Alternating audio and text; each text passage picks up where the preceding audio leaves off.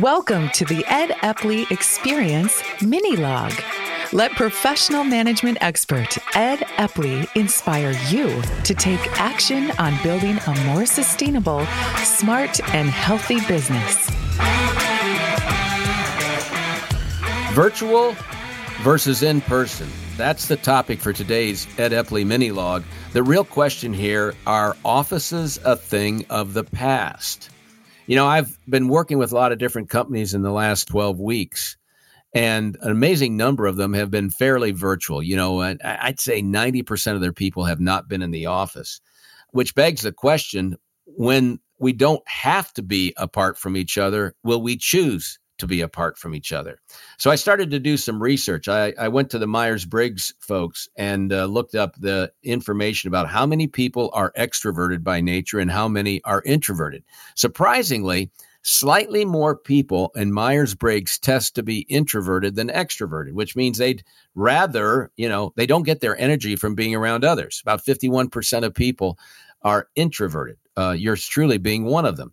49% people being extroverted. So there's not a disproportionate number of people who necessarily get their energy from being around others. Hence, you may not see a lot of businesses being predisposed to going back to the way it was before pre-COVID. On the other hand, some statistics I found say that about 65% of business executives are in the belief that extroverted people make better leaders than non-extroverted or introverted people. So that might tell us that the bias would be that more than the majority of business executives would feel like being around others might be in their best interest. I don't know the answer to this, but I do believe very strongly in Maslow's hierarchy of needs. And Maslow's hierarchy of needs says that we have a fundamental need for survival.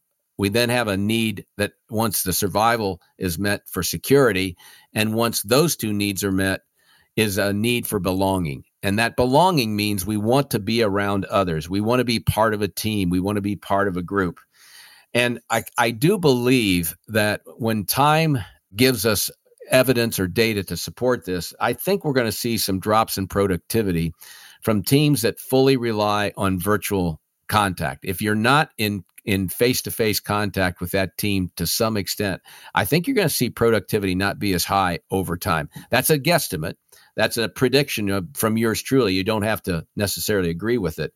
But I do think that at some point, you're going to see the meeting virtually will not necessarily replicate what could be done when you're actually in person. Some evidence I have of that was an offsite I did recently with a group of executives, and they had not been together for 10 weeks.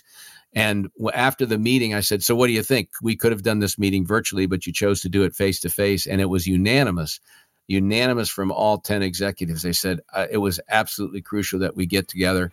We got a different vibe and a different impact from seeing each other and being in close proximity, even though we were socially distant. So I think you're going to have to decide for your own business what's the new normal relative to virtual versus in person. But I don't think yet that you need to worry about giving up the leash you have on your office space.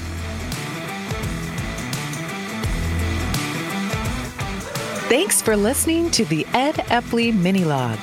Visit www.theepleygroup.com for resources, tips, Ed's latest blogs, and a free assessment on where to improve your professional management skills.